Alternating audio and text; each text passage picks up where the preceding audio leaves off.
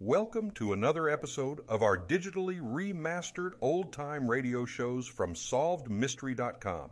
Visit our website for complete collections of your favorite old-time radio series. Remember to follow us so you won't miss new releases from SolvedMystery.com. One night in 1858, during a train trip... I don't know how to thank you, sir. Oh, don't mention it. I'm ever so grateful for you buying these tickets. You're not knowing our name or anything, mister? Pullman's my name. I'm glad I can help you, ma'am. Baby looks so tired and sleepy. We've been traveling since 4 o'clock yesterday morning, and changing cars so often is pretty hard for a little fellow. I'll just lay my coat over him. Thank you so much. We had to wait 3 hours on the platform at Buffalo.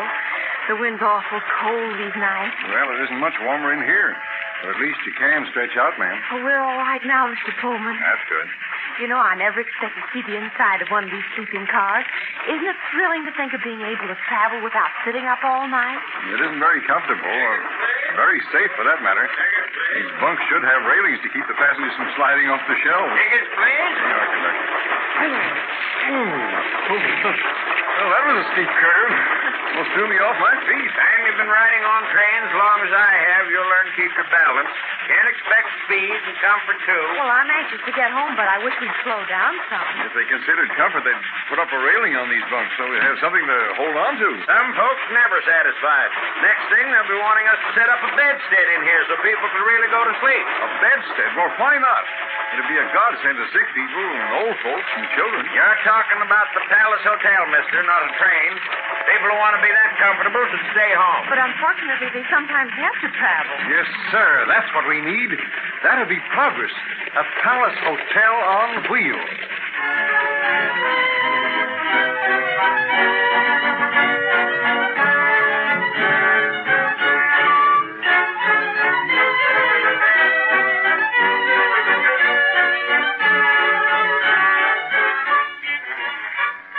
Pullman developed his idea for the traveling hotel. He experimented with models and considerably improved 2 old railway cars which he made. Then he paused in his experiments when he was called to Chicago to assist in the tremendous task of raising that entire city several feet to install solid foundations. Then, with $18,000 of his own money, he created the first Pullman Palace car named the Pioneer.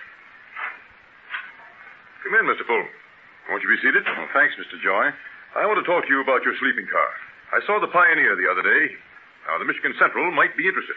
It's quite different from the old rattlers. You saw the oil stoves for heating, the candle lighting fixtures. Yes, and those hinged seats are very clever, Pullman. The upper berths dropping from the ceiling, suspended by ropes and pulleys. Very ingenious. Now, I'm glad you see its value, Mr. Joy.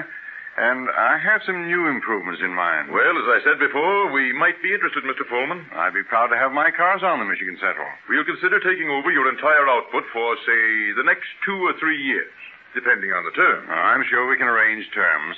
The cost of each car will be approximately $24,000. Are you crazy? Why, our cars cost an average of $4,000. $24,000 a car? Ridiculous. Mr. Joy, that's the cost of the car. I'm in this for more than money. I'm just impractical enough to want to be of service to mankind. Service to mankind, indeed. And who would be able to pay for such service?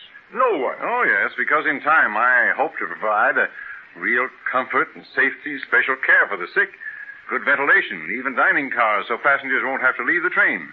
These cars are just the beginning. The Michigan Central is not prepared to throw money down the sink to gratify your whims. Service to mankind, to break any road in existence. Do you realize we would have to charge a minimum of $2 to justify the investment? People will always be willing to pay a premium for the best to be had. Our present minimum charge is 50 cents. People wouldn't tolerate an increase. The cars would be empty. Oh, no, they wouldn't. You're closing your eyes to progress. The Michigan Central would like to use your cars, but we can't afford to build them. Mr. Joy, if I could prove my theory, would you be interested? What's your proposition? I'll provide the cars at my own expense. You use them. In addition to your old-type sleepers, and you'll find that the people will pay the extra fare to ride in Pullman. Yes? I'll own the cars, and I'll rent them to you on a mileage basis. Mr. Pullman, it would be hardly fair to take advantage of such a proposition. I'm not making a mistake, and I'm prepared to stand by my offer. Very well. The Michigan Central accepts your offer.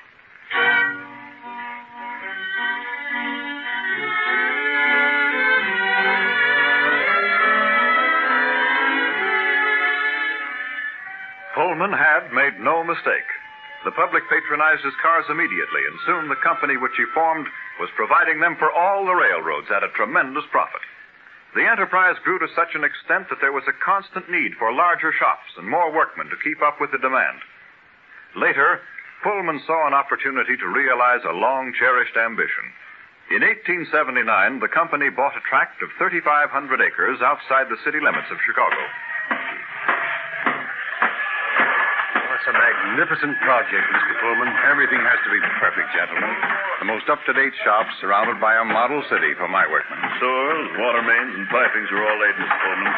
Streets have been filled in. We're ready to lay foundations and do the landscaping. There'll be no continual tearing up of these streets to provide for utilities. Well, the shops are nearly finished, and construction is underway on all types of dwellings. Homes, flats, boarding houses. That's right. This must be the ideal community, gentlemen. Spare no expense. Make it perfect. I want my workmen to have the best possible living conditions. Fair wages, reasonable living expenses. That's my dream, my desire, my determination. Well, it's a privilege to work on this, Mr. Pullman. No false charity. They'll pay their way, of course, but they'll get the best.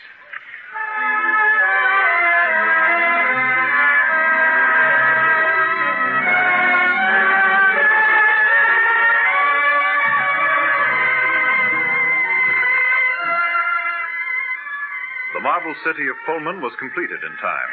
But George Pullman, who conceived the project, was not the sole pilot of its destinies. It was really controlled by the Pullman Company, which had thousands of shareholders. Among them were certain powerful individuals who insisted that the town should be made to pay large dividends on their investment. Chicago had grown almost beyond belief, and in 1889 it was proposed that Pullman be incorporated as a part of that city.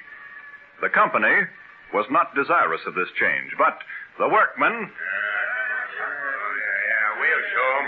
Exploiting the working man. Yeah, gas and water, everything cheaper. Yeah. We'll vote to be annexed to Chicago. Quiet, everybody. Can't you keep quiet? I'm supposed to be the spokesman. He'll be coming in a minute. Pullman? Well, where is he? Pullman, you're crazy. He wouldn't come here now. He wouldn't dare. Yes, I'm right here, men. What's the trouble? Oh, it's about the election, Mr. Pullman. We're not satisfied. You bet we're not. Charging us free prices for everything. Have to live here to keep our Oh, jobs. shut up. Let him talk, can't you? That's right. We have to live here. Have to buy at the company stores. Have to pay high prices. Have to live here to keep your jobs. Huh. Don't you know this town was built expressly for you? A fortune was spent on it. So now you're gouging us to get it back, eh? Toting away millions at our expense. Quiet. Let me talk for a minute. Quiet, yeah. What do you got to say? All my life, I wanted the men who worked with me to share my good fortune. I've tried to put everything you needed here, comfort, happiness in the community. You're not giving anything away. We've paid for every brick. That's what we are. Wait, man, wait. The Pullman Company owns this town, not I. Unfortunately, they want a return on their investment. The company, eh? Well, we'll show the company. We're voting to be annexed to Chicago. Oh, I'm not trying to control your votes. If you think that's the thing to do, go ahead. We've got to do it, Mr. Pullman. It's all settled. Oh, very well, boys. Go ahead. I'm glad you have the courage to do what you think is right. Come on, boys. All right. It's too bad, George. Oh, Jim, I know now what the trouble is. Lack of understanding, knowledge. And by George, I'm not through. I want to reward the men who've helped me build this fortune. With the experienced eyes of age, I'm looking to the future. And now I know what's needed. Education. I'm going to build a school for manual training, and I want it to have the most modern equipment. Their boys are going to have a real chance. A better chance than you had. Yes, but the expense. Oh, hang the expense. Give me an idea of what it'll cost. Well, I'm afraid it can't be done under $1 million. $1 million, eh? Then I'll allow $1.5 million. And if through the medium of this school their sons are able to recognize when it comes the knock of opportunity, then I shall have been more than well repaid.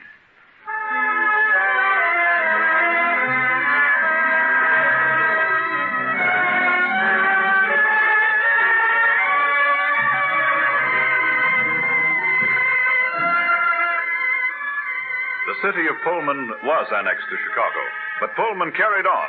The school was only one of the many philanthropies of the industrious man who brought comfort and joy to the long, tedious hours of railroad travel. It is a far cry from the hard, cold benches of the train coach of the past to the modern, cushioned palace cars of today with all the comforts of a home. Yet, George Pullman was the man who envisioned it all.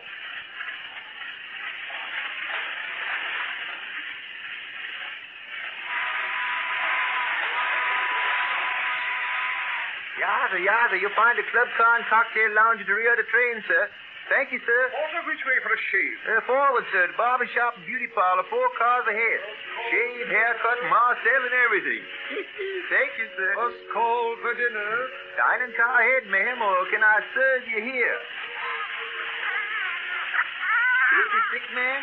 Would you like a compartment? I don't know what's wrong with him. Perhaps I'd better see a doctor at the next station. I'm the conductor, madam. We have a nursery and hospital with a car forward, especially for mothers with young children. Registered nurses in attendance. We'll move you forward at once. A porter. Yes. Call the maid. Yes. If the doctor is necessary, we'll have him aboard at San Bernardino. Just 10 minutes. Thank you so much. There, darling. Radio on the club car, sir. In and out being served the dining car.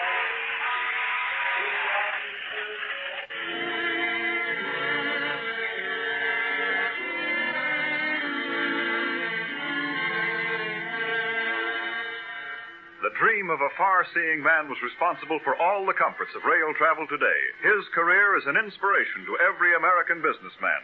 He built a great institution based on a single idea, the desire to benefit his fellow man. George Mortimer Pullman, Captain of Industry. Thank you for joining us and enjoying our digitally remastered old-time radio shows from SolvedMystery.com. Please remember to leave us a review and to follow us for frequent releases.